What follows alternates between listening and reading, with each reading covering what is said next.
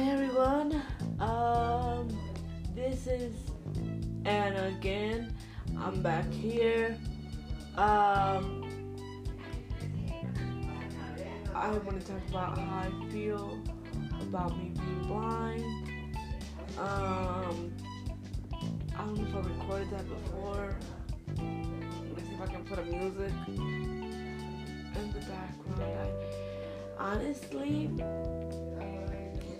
I feel I'm grateful for him, but I have gotten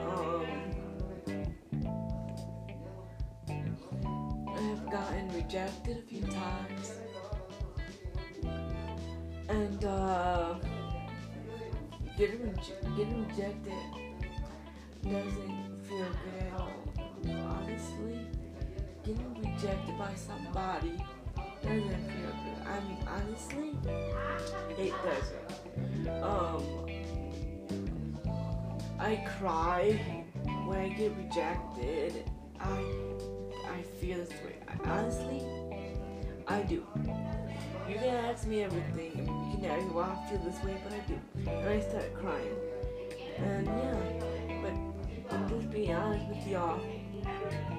But y'all don't ever give up. I mean, if you're blind and you feel that nobody loves you, you're not alone, but you should never give up. Don't give up.